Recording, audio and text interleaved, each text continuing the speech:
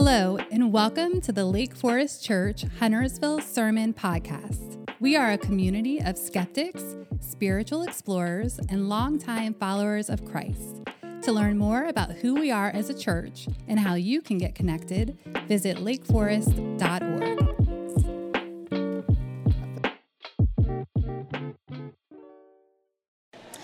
So, as Mitch said, my name is Cammie, and I'm one of the ministers here, and I'm so excited to be here this morning.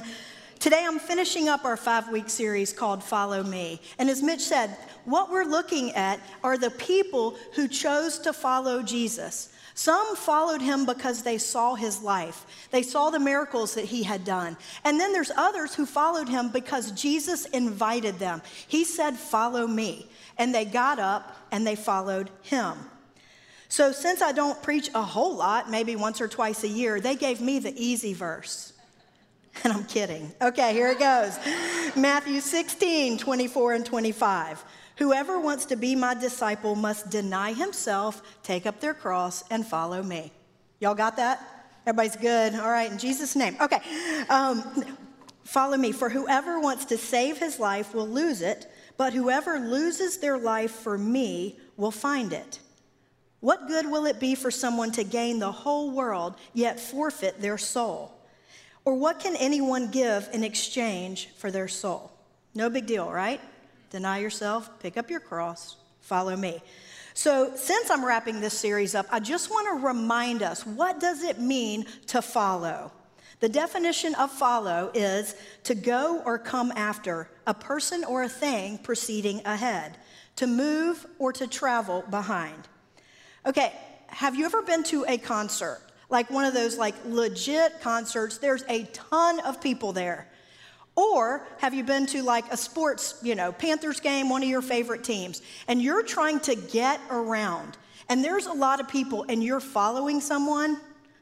It is not easy to follow in a situation like that. You have to want to follow them. You have to stay close to them.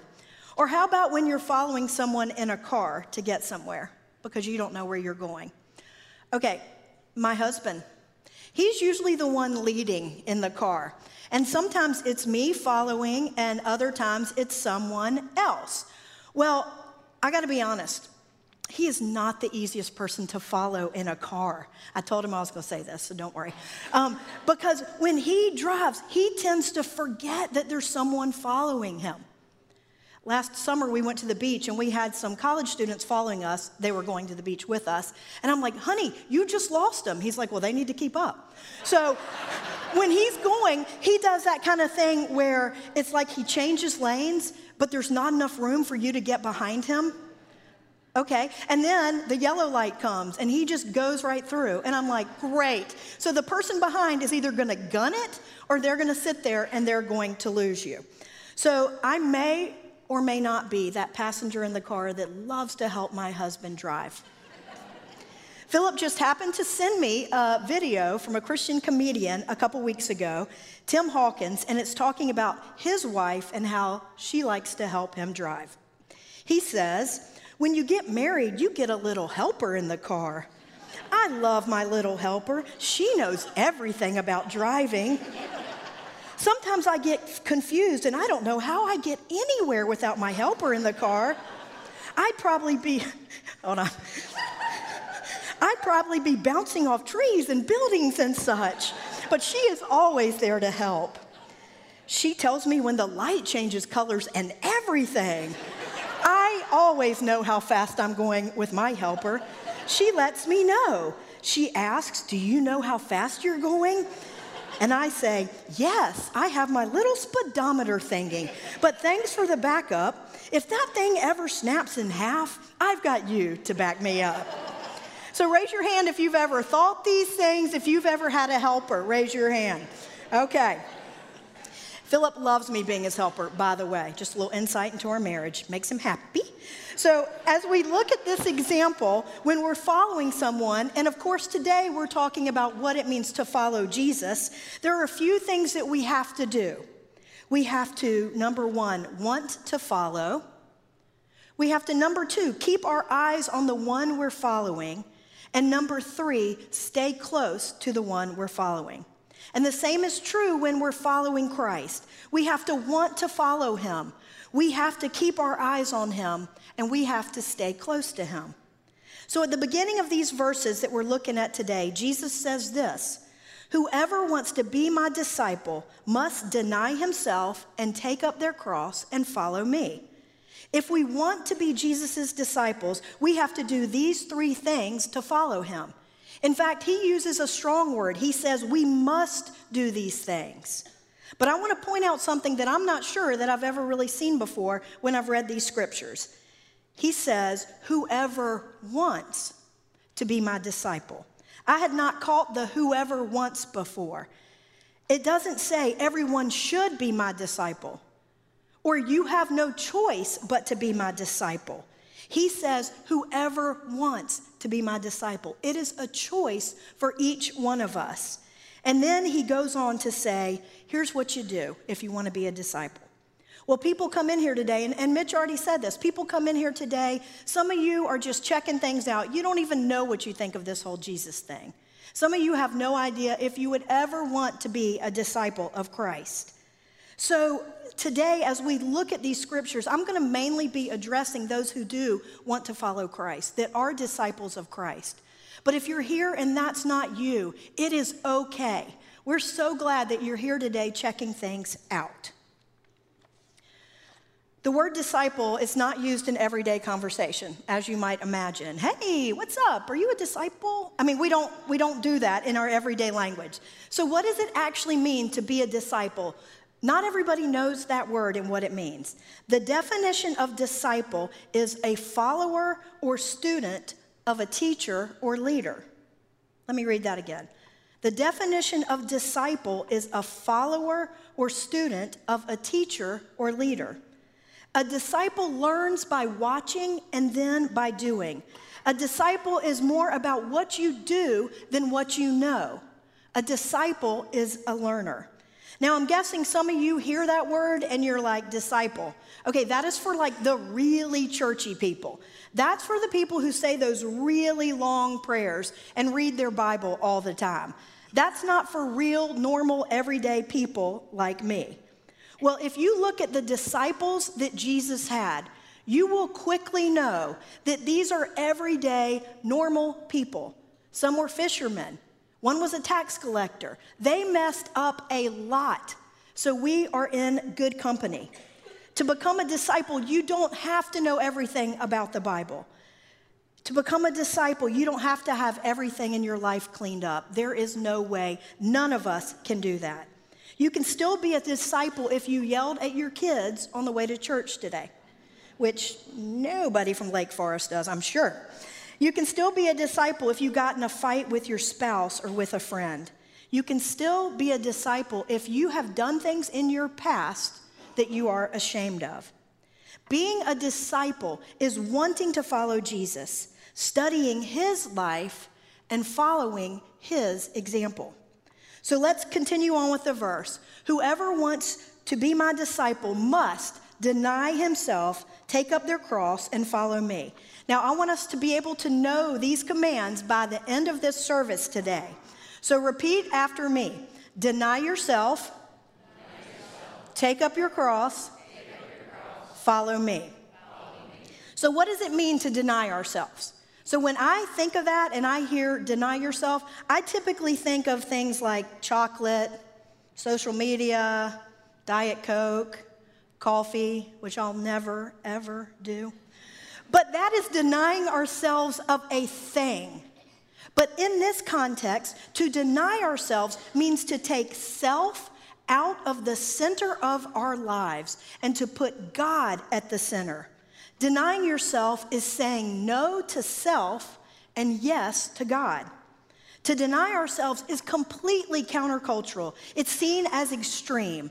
We don't want naturally to deny ourselves. We want to indulge ourselves. We want to be comfortable. We want an easy, carefree life. We don't want to do anything that's going to inconvenience us. John Piper says, we have to deny ourselves and take up our cross because we are so liable to find our pleasures elsewhere. Every day I must deny myself because my bent is to seek pleasure elsewhere. Left to ourselves, we're going to pursue everything that brings us comfort, even though that comfort is temporary. We're going to pursue convenience. We're going to pursue everything that causes us to not feel pain, maybe to numb out, to loosen up. But when we're pursuing and chasing after those things, then we are not pursuing being a disciple of Christ. Greg Laurie says, every day there are thousands of opportunities to deny myself and glorify God, or deny God and glorify myself. And then someone said, and I absolutely love this, how can you deny yourself when you are full of yourself? So since I've been thinking about this for a while, I'm going to paint a picture of of something that happens at our house. So at night, Philip and I would be sitting on the couch. It's been a long day. I have cooked the family dinner, which consists of appetizer, main course, dessert. Okay, if you believe that, I'm a liar. Okay, so we're sitting there. My family is somehow fed, and we're just totally chilling out, right? Well, Zach, our son, is on the other couch. It starts getting later and later. Who's putting him to bed? So there's this internal standoff. Now, we don't say anything, but the clock's a-ticking, and I'm like, is he going to do it? Am I going to do it? And so when I'm in that deny yourself mode, which is every day, no, I'm just kidding. When I'm in that mode, I will get up and say, honey, I've got it. I'll take Zach to bed. But when I'm not, I'm like, I am sitting here, I am planted, and he better do it at some point. So there's a few more examples for us. If the trash needs to be taken out, you could do it yourself instead of waiting for someone else to do it. Deny yourself. Or if the dishes need to be cleaned, you could actually take them up from the table and not just put them in the sink, but do that extra step and put them in the dishwasher. Deny yourself. Or if this is my favorite, if there's only one square of toilet paper left on that roll, for the love, take it off and put on a new roll. Woo! Okay, amen. Yes, deny yourself. Denying ourselves in what might seem to be the little things can actually really become the big things, because in so doing, we learn to begin to deny ourselves. Teenagers, oftentimes it's so easy to want to build your empire on social media by posting pictures of yourself all the time with your little Starbucks in hand to show what you're doing. And then you sit and you wait for the likes to come in. Refresh. Because you're so worried about what people think about you. Well, guess what? They most likely aren't thinking of you at all, because they're so busy thinking of themselves and what you are thinking of them. What if, instead of putting yourself in the center of your world, worrying about what people think of you and finding your worth that way, what if you were able to focus on what God thinks of you? When you focus on that, you're not going to be constantly seeking approval from others. You're not going to be finding your self-worth in what people think. Once you truly understand what God thinks of you, and this goes for every one of us here, then all of a sudden we're going to realize and we're going to learn, what does it mean to deny ourselves? How radical would it be, instead of posting things about ourselves, to ask the questions, how can I encourage someone else right now? How can I build them up? How can I take the focus off myself and put it on others? Or for any of us, social media users or not, what if we pray and we ask God who it is that we can reach out to and encourage? You have no idea what that could mean in someone's life. And most of all, it could be exactly what they need at that time. So a few questions that I want us to ask ourselves as we think about how to deny ourselves, knowing that the ultimate goal of this denial of self is to become a disciple of Christ. Number one, what are some pleasures that you often give into that show that you are saying yes to self and no to God? Is it having a drink every night of the week? Or is it drinking more than you know you should? Is it your social media intake? Is it watching TV too much when your family needs you? Is it spending too much money without even thinking about it? What is it for you? Number 2, what is something that you can do for someone that you know will make their load a little lighter? Maybe it's offer to babysit, offer to bring a meal. You know what that is with the people that you're involved with in your life.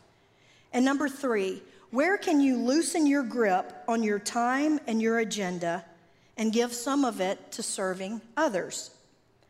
So whatever we need to know, whatever we do, we need to know, what does it mean to be a disciple?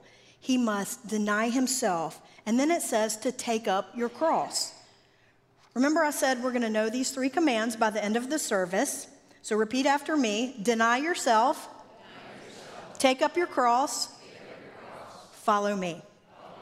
Okay, but I'm going to pause for a minute before I jump into taking up your cross and what that means. I want to acknowledge that these verses are not the easiest ones to swallow. Every time I read these, I'm like, wow, that's kind of big. And then I just keep going because I don't think I'm doing it. Too often, I think we are sold like a prosperity gospel. If I do this, then Jesus will bless me. If I follow Jesus, then I'm going to be happy all the time. But guess what? There is often disillusionment in that, because what happens is when things get hard or things don't turn out like we should, then we don't understand. Why is that? Being a Christian does not preclude us from experiencing pain and loss and death and depression, anxiety, loss of job, marriages, friendships. It does not mean these things will happen to us by any means, but it also does not mean that they won't happen to us. I think that following Christ is sugar-coated because we want people to follow Christ. We want people to become a Christian. So that's what we do sometimes. How many of you have heard an altar call that says this, and this might be what Algie heard? Come follow Jesus, and you may have the loss of friends, family, reputation, career, and possibly even your life. Yippee! I mean, how many of you have actually heard it said that way? It is, again, a right desire to want people to follow Christ. But we need to let them know and be responsible enough to let them know that there is a cost. And I think many people, without actually saying these things out loud, they ask these questions. What is the least I can give up and still be a Christian? What is the least amount of money that I can give to the church and still feel okay about myself? What is the most I can do doing all the things that I want to do for myself without actually crossing that line? Jesus never promised us an easy life. He never did. In fact, he said in John 16:33, in this world you will have trouble. But even in that trouble that we face, he is there with us. His last words to the disciples were Matthew 28:20, and surely I am with you always, even to the end of the age.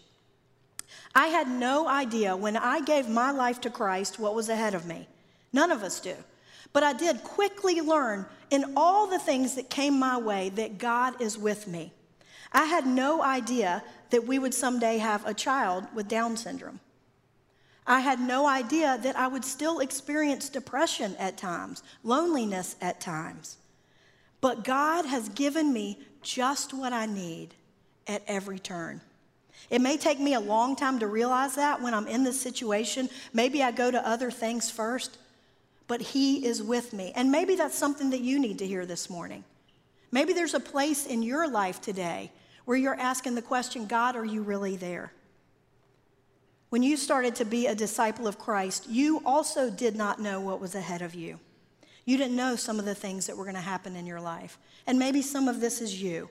You didn't know that you would not be able to have children. You did not know that your adoption would fall through. You didn't know that you would be faced with situations at work where you would be asked to compromise your faith. You didn't know that your parents would get a divorce or you would get a divorce. You didn't know that you would struggle with depression or anxiety. You didn't know that your marriage or your relationships or friendships were going to be so hard. But no matter what you are going through, He is with you. No matter what has come into your life, joys and sorrows, He is with you. He does not promise a pain-free life. He never did. But He does promise to be with us. So let's get back to this verse. What does it mean to take up your cross? Now, in another account, in Luke, it adds a very important word to this. It's Luke 9:23, and it says, carry your cross daily.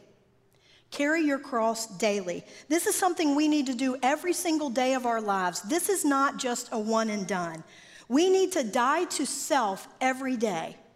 So what is Jesus asking us to carry? Well, let's look at what the cross means. The cross is where Jesus sacrificed His very life for us. He gave His life for us to have a relationship with God. The cross was a symbol of death to self. 2 Corinthians 5:21 says, God made Him who had no sin to be sin for us, so that in Him we might become the righteousness of God. Jesus took on our sins on the cross. The cross was the worst, most brutal form of death that there was, and yet it was the greatest form of sacrifice for Jesus. Denying myself does not come easy. I guarantee it doesn't come easy for you as well. And sometimes it is the very opposite of what I want to do. I can either walk by the Spirit of God or I can walk in the flesh. More often than not, I tend to walk in my flesh. In Galatians 5:16 and 17, Paul says this, walk by the Spirit and you will not gratify the desires of the flesh. For the flesh desires what is contrary to the Spirit, and the Spirit what is contrary to the flesh. We're not the only ones that feel this way, that have this battle with flesh and spirit. Another verse, Romans 7:15. I do not understand what I do. For what I want to do, I do not do, but what I hate, I do. I can definitely relate to that. And also when it's like the same sins over and over and over that I give into. But when we die to self, we need to know that there is a cost. And that cost is to not follow the desires of our flesh, but to follow the Spirit. We carry the cross if we want to be a disciple of Christ. When we die to self and we realize that there is a cost, one of the reasons why we realize this is Jesus was very clear, in fact, crystal clear, in what He said in Luke 14:27. Whoever does not carry their cross and follow me cannot be my disciple. Whoever does not carry their cross and follow me cannot be my disciple. So to take up our cross, it means that we have to be willing to endure opposition, shame, suffering, and even death for the sake of Christ. Every single day we have opportunities to carry the cross, to make sacrifices. We have to be willing to put to death, though, our own plans, our own ideas, our own agenda, and exchange those for His. We have to be willing to say, not my will, but yours be done, instead of by our actions saying, not your will, but mine be done. So if you want to be a disciple, Jesus says what? Deny yourself? Okay, that's pathetic. Deny yourself. Take up your cross. Follow me. So it's interesting to see what comes next in these verses. Matthew 16:25 and 26. Jesus says this, whoever wants to save his life will lose it, but whoever loses their life for me will find it. What good will it be for someone to gain the whole world yet forfeit their soul? Or what can anyone give in exchange for their soul? Saving our lives is really losing our lives. It's keeping ourselves at the center. It's doing whatever we want to do to make ourselves happy and to feel good. It's giving in to our worldly desires without any thought of God. It's accumulating all the stuff that we think is going to make our life good and make ourselves happy. But in the context of Jesus' question, what good is it for someone to gain the whole world yet forfeit their soul? If a person rejects Jesus and has the most incredible job, they're at the top of the corporate ladder, they make more money than anyone around them, but they're not following Jesus, guess what? They can't take any of that stuff with them. Saving life equals losing it. Losing life equals saving it. Saving our lives means to avoid opposition and shame and suffering and death, and instead pursuing acceptance, glory, comfort, and safety. But by embracing our lives and grasping hold to the cross, eventually we will find our lives. Matthew 16:26. What good will it be for someone to gain the whole world yet forfeit his soul? Or what can anyone give in exchange for their soul? There is nothing to gain in this world that is worth losing our very souls for. There's never enough money. There's never enough worldly possessions. There's never enough sports trophies. Never enough climbing the corporate ladder. Never anything that you can gain in this world that is worth losing your soul over. Bob Marley, who's a famous reggae musician, on his deathbed, he told his son, "Money can't buy life." Justin Bieber, when interviewed in 2016, he talked about the paralyzing aspects of fame. Now, we would look at his life and think, he's gained the world. He's got fame. He's got money. He's got popularity. But guess what? Even in gaining the world, in the worldly way that we look at it, here's what he said. When asked if he feels depressed ever, he said, all the time. And I feel isolated. You're in your hotel room, and there are fans all around, paparazzi following you everywhere, and it gets intense. When you can't go anywhere or do anything alone, you get depressed. I just want people to know that I'm human. I'm struggling just to get through the days. And he also admitted that he would not wish fame upon anyone. So here we are today. We're at the end of our series, Follow Me. And Jesus says to us, whoever wants to be a disciple, which is a student of Christ, and that's an open invitation to all who put their trust in him, we are to deny ourselves, pick up our cross, and follow him. Last time, you ready? Deny yourself. Okay, y'all rock, thank you. And at lunch today, I want you to say, what was it again? And you all better be able to say it to each other. So here are two questions that I want us to ask ourselves as we close today. Number one, do you want to be a disciple of Christ? Do you want to be a disciple of Christ? Is he worth following to you? This may be one of the most important questions you ever ask yourself. And if you answer yes, then I'm sure that you have picked up today that there is a cost. But I've been following Christ since I was 15 years old, and I will tell you there is absolutely nothing more worth it. And maybe you are a disciple of Christ already, and I hope just looking at these scriptures again has encouraged you to stay with it, continue at it. And number two, how can you deny yourself and pick up your cross each week? When you're in situations this week and then on, ask yourself, how can I deny myself? How can I deny myself in this situation? Denying yourself is not to lose yourself. But again, it's putting Christ in the center and taking self out. Again, do you want to be a disciple of Christ? And how can you deny yourself and pick up your cross and follow God? Let me pray for us. Father, thank you today, God, that we have an opportunity to follow you. God, thank you that because of the cross, because of your sacrifice that you made for us, we now have an opportunity to become a disciple of yours. Father, it's not easy to follow you because we get so distracted by so many things. But God, help us to learn what it means to put you in the center.